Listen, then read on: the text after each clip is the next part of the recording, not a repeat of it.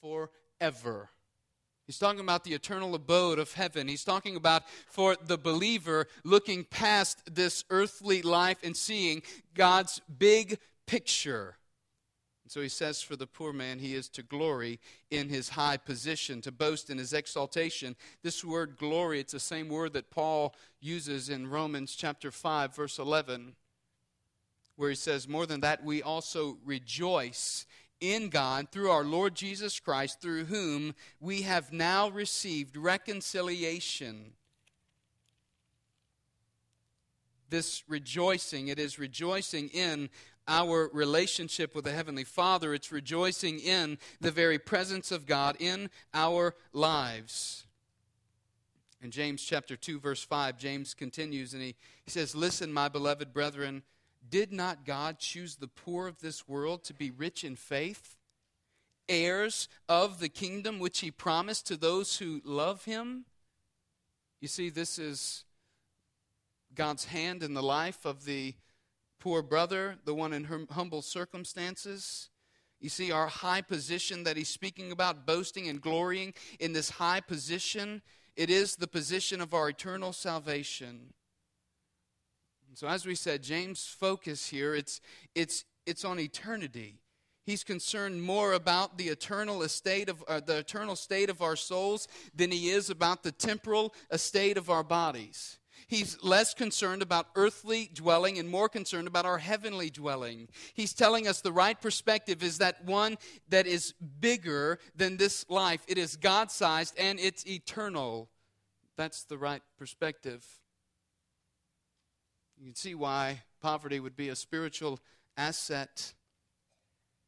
It means to rejoice and to boast in this high position that looks past the circumstances and situation of this world, this life, the situations we find ourselves in, and it teaches us dependence. And when we depend on somebody else, we cannot be proud, we must be humble. When I'm dependent on you to provide for me, there is no room for pride in my life. When we're dependent on God to provide for us, there's no room for pride there, only humility. So here's the question. How do we ensure a spiritual asset remains an asset?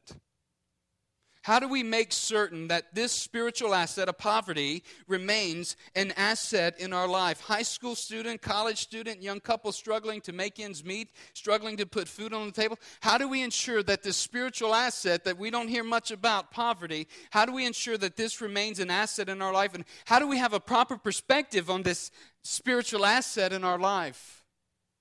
Well, just before I give you number one and number two, let me say, don't get distracted. Don't get distracted and caught up in the prosperity gospel, because that certainly is not the answer. It misses really the whole point of the gospel, and I've got to say something about this because it is such a heretical teaching today that we see on TV across the airwaves. The prosperity gospel misses the point of the gospel entirely. The hope of the gospel is the salvation of our souls. It is not the accumulation of wealth. It is not the building of bigger storehouses. The point of the gospel is our salvation.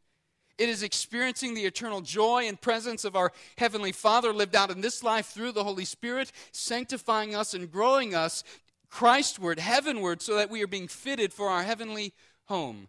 That is the point of the gospel, that Christ saves. In fact, Mary's Magnificat, when she sings her praise to the Father, Luke chapter 1, verse 48, she sings in that statement, for he has regard for the humble state, that lowly state of his bondservant, Christ himself being born into a family that had to offer the smallest offering at the Passover. Being born in a stable. Christ himself telling the disciples who would come and follow him, foxes have holes and the birds of the air have nests, but the Son of Man has no place to lay his head. You sure you want to follow me? You see, Scripture paints a clear picture that poverty is a spiritual asset. So, how then do we retain the spiritual asset of poverty and keep it in proper perspective and proper focus? I would say this to our culture: don't lose sight of the pursuit of Christ in pursuit of the American dream. So first off, I would say boast in the hope of our eternal salvation. If we are going to ensure that a spiritual asset remains a spiritual asset, we must first boast in the hope of our eternal salvation. Glory in His high position. Boast in that hope. Right? Boast in the cross of Christ, so that no one can boast before God, 1 Corinthians chapter 1, verse 30, but that we would boast in Christ, boast in our high position, our eternal salvation. Secondly, hear this, because we miss this today, we must be content. We must learn the secret of contentment. We've got to learn to be content in our lives. That means being satisfied in what God provides. Not many of us today pray the Lord's Prayer and depend, like He says, give us this day our daily bread. I mean, think about the ramifications of what Christ is teaching His disciples to pray. God, today we're dependent daily on the bread that you're going to put on our table. Give us this day our daily bread, nothing more, nothing less. Be content. We must learn the secret of being content. That is, being satisfied in God's provision, what He has provided, not wanting for more or less, but simply being satisfied, following His direction. And in the context of what James is saying here, you see, the path of Christian maturity is through trials. The progress of Christian maturity is through praying for God's wisdom. And the beginning of Christian maturity is with humility, coming before God as humble servants. Poverty is a spiritual asset, but most people in America don't fall into the category of poverty when we consider the global picture, right? I mean, when we consider the global picture, just travel across the earth, the globe, and by and large, we do not know poverty. I'll spare you the statistics this morning. You can certainly go and look them up, but globally speaking, America is the most prosperous nation probably in the history of the world. And thus, Americans today, we are among the most prosperous people that have walked the face of the earth, are we not? And so we see that poverty is a spiritual asset, but the brother of humble circumstances is to glory in his high position. He's physically placed, she is physically placed in a position to see their humility in life and therefore reflect upon their humility before God. But we also need to see this morning that wealth is a spiritual liability. Wealth is a spiritual liability. Doesn't mean it has to be, but it is. And I think for the American church, or the church in America, this is perhaps the greatest. If not the greatest, it certainly is one of the most important issues in our spiritual lives. On the front of the worship guide, you see that verse, right? Did you see it in Matthew chapter 6, verses 20 and 21?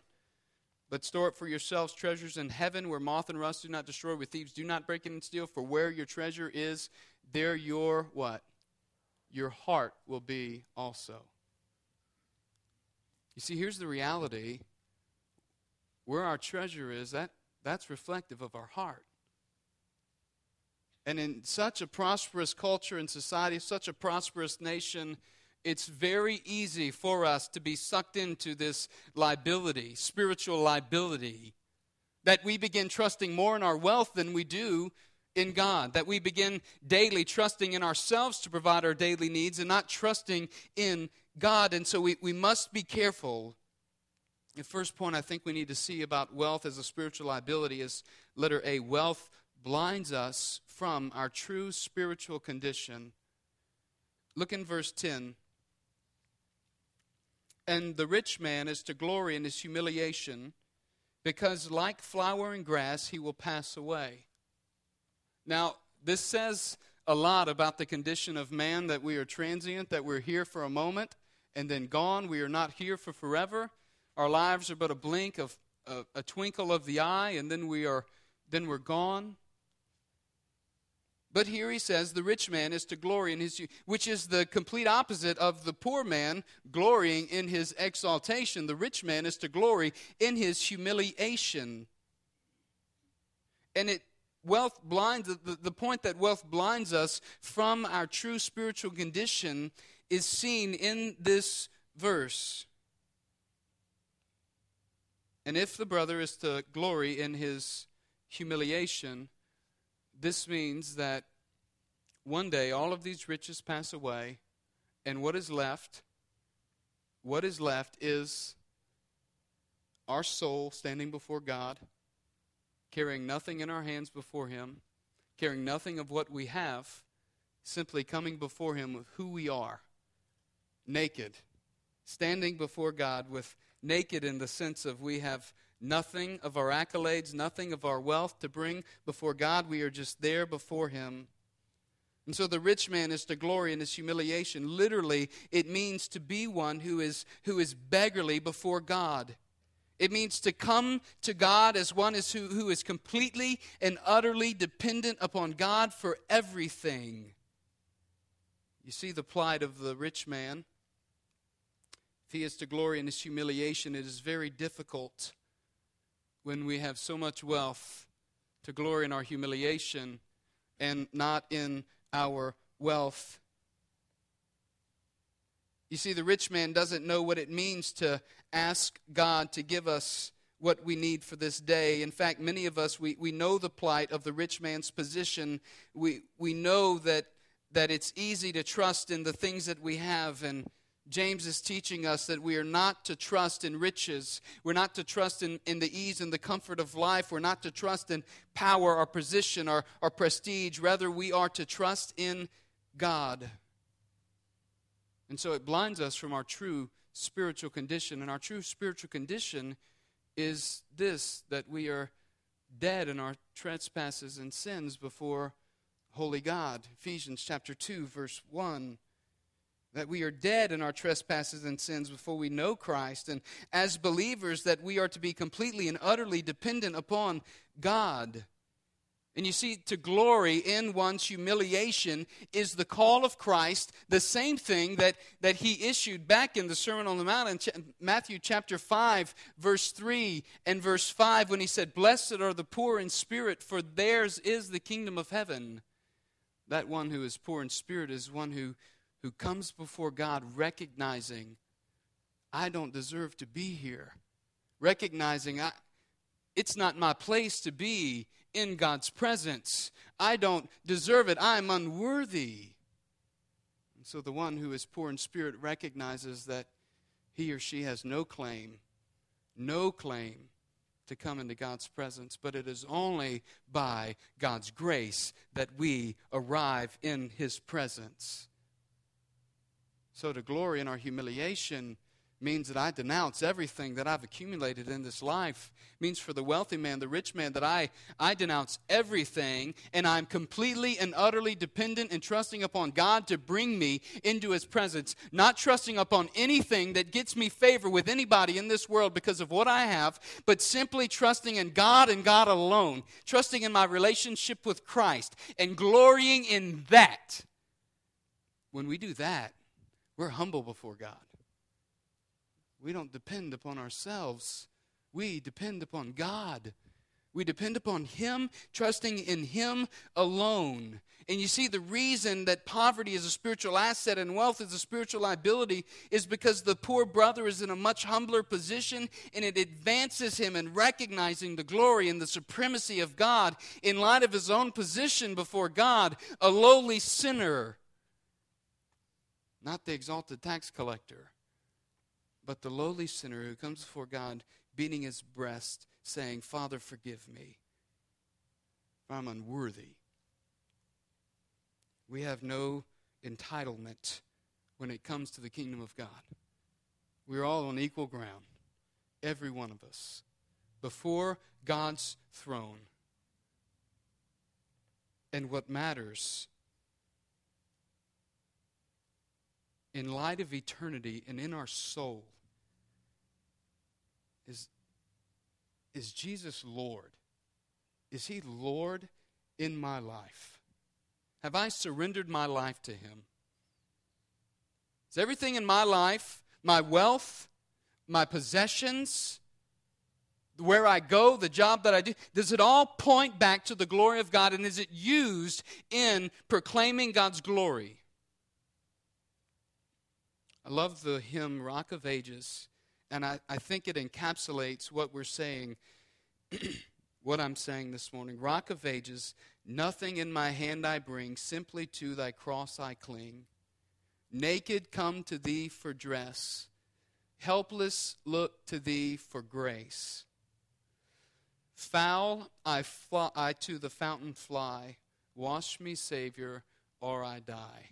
Complete and utter trust upon God. Wealth is a spiritual liability, and wealth can blind us from our true spiritual condition. Letter B, wealth can also give us a false hope. We've talked a little bit about this and referenced it. Wealth can give us a false hope. Look at the second part there in verse 10. Because like flowering grass, he will pass away. Verse 11. For the sun rises with a scorching wind or heat, and it withers the grass, and its flower falls off, and the beauty of its appearance is destroyed. Right? So that beauty, that earthly the aesthetics there, it all goes away. It's all taken away. Like the sun comes out and during a time of drought, it beats down and it kills the grass so that the grass in the front yard is brown and dead and ugly. It's no longer green and nice. And in the same way, the transient nature of the worldly wealth that we accumulate, it passes away. It's burnt up. The things which the world values, it is burned up and it goes. And this is the false hope that wealth gives us, that we can trust in these things to get us by. We can trust in these things so that we can arrive. We can trust in these things to grant us eternal life, or these things distract us just enough so that we are no longer concerned with the scope of our eternity. Rather, we are focused upon living now, accumulating all that we can now, building up the big storehouses now, so that later on, when we pass away, all of these things are gone. And what's left when we stand before the throne of God is our soul. Nothing that we've accumulated, just us before God. And what have we done with the things which He has entrusted to us? I want to encourage us that we not be distracted by the false hope of wealth. In fact, in James 4:14, later in James, and we'll get to it, he says, yet you do not know what your life will be like tomorrow. You're just a vapor that appears for a little while and then vanishes away. You see, this life which we live now, we won't live forever. We have 90 years, 100 years at best, 70, 100, whatever day God decides to take my life, I'm done. Consequently, or conversely, until He takes my life, I'm not done. And so we have this hope of God in our lives. We don't know when it will be that He'll take us home, but we need to recognize that all of these things will pass away, verse 10. Because like flower and grass, He will pass away.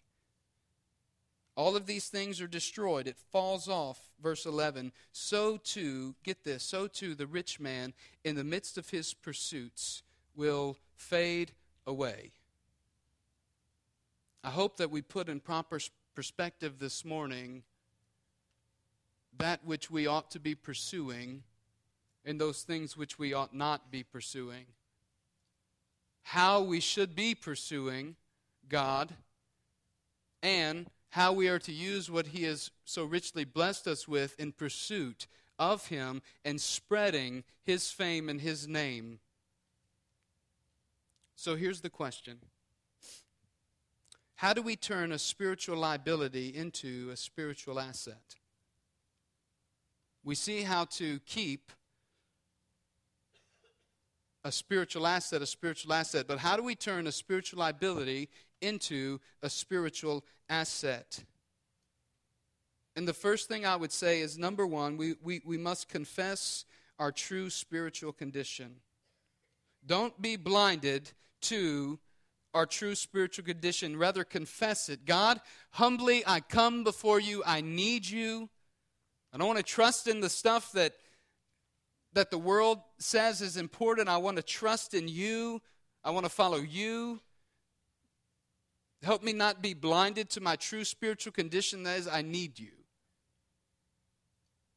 But secondly, that we would use our wealth to spread the glory of God. And so there's an assumption this morning based upon the nation that we live in, based upon the time that we live in, and based upon the global grand scale, that we are a prosperous people. And because we are a prosperous people, it's very important that we seek to make this spiritual liability a spiritual asset, that we seek to guard our lives against being blinded from the false hope, against being blinded to our true spiritual condition, that we would see this, and that we would use our wealth to spread the glory of God. Not to increase our own glory, but to spread the glory of God.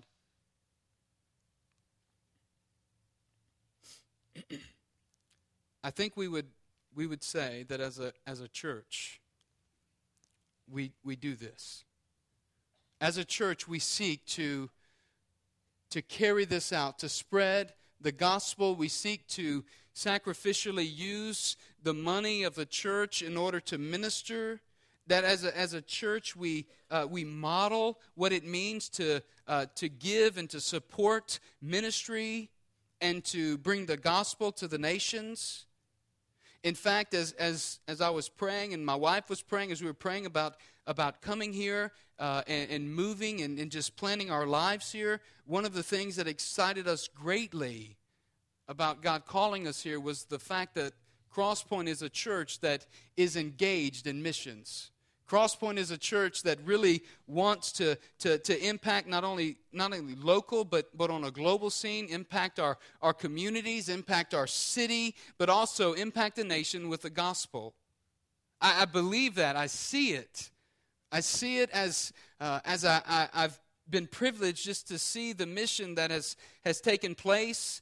I see it as an exciting time where it shows that as a church we value the way that God has created the church and why God has created the church. We value fellowship. We value discipleship. We value the mission that God has given the church. And so these are exciting things to me. And we are to proclaim the gospel and make disciples of the nations. And I know for several families, for many families, this begins in our homes. It's supposed to begin in our homes. And as we engage our community through serving, it happens when we share life together on Wednesday nights in home groups. And if you're not a part of a home group, I want to encourage you to be part of a home group. It happens when we meet up here on Saturday and folks go out to serve in a homeless shelter, or they go out to serve and to meet the needs of people in the community. It occurs when we gather for corporate worship on Sunday mornings. It happens when we gather and meet for discipleship on Sunday nights. It happens when we send out a core group from Crosspoint and we send them across the city to replant a church in Mid-City called Grace. I mean, this is tremendous. This is a vision for seeing God's glory made known, not only locally in our communities, in our homes, but also internationally, globally, throughout the world. This is huge. I think it's right on. It doesn't mean that there's not room for improvement, but it means that this is what God has called us to do. And as a church, corporately, we are facilitating the gospel, going out to the nations, and God is using Crosspoint to reach the nations with the gospel. And these are sacrificial works that are done locally, they're done internationally. Think about it. Crosspoint financially supports missionaries, seminary students, seminaries, Uganda Baptist Seminary, collegiate students and collegiate ministries, seminary students. I mean, Crosspoint financially supports these things. It reaches to Mexico, Brazil, Uganda, and other places I'm sure that I just haven't found out yet. I mean, the resources that come to Crosspoint from God's people collectively giving, it reaches the nations. It is impact. It's making disciples. It's carrying out the great commission that God has called us to carry out.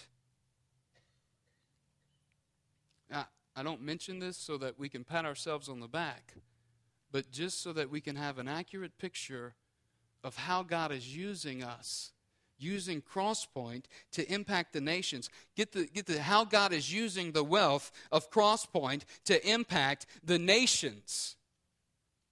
What James is saying here.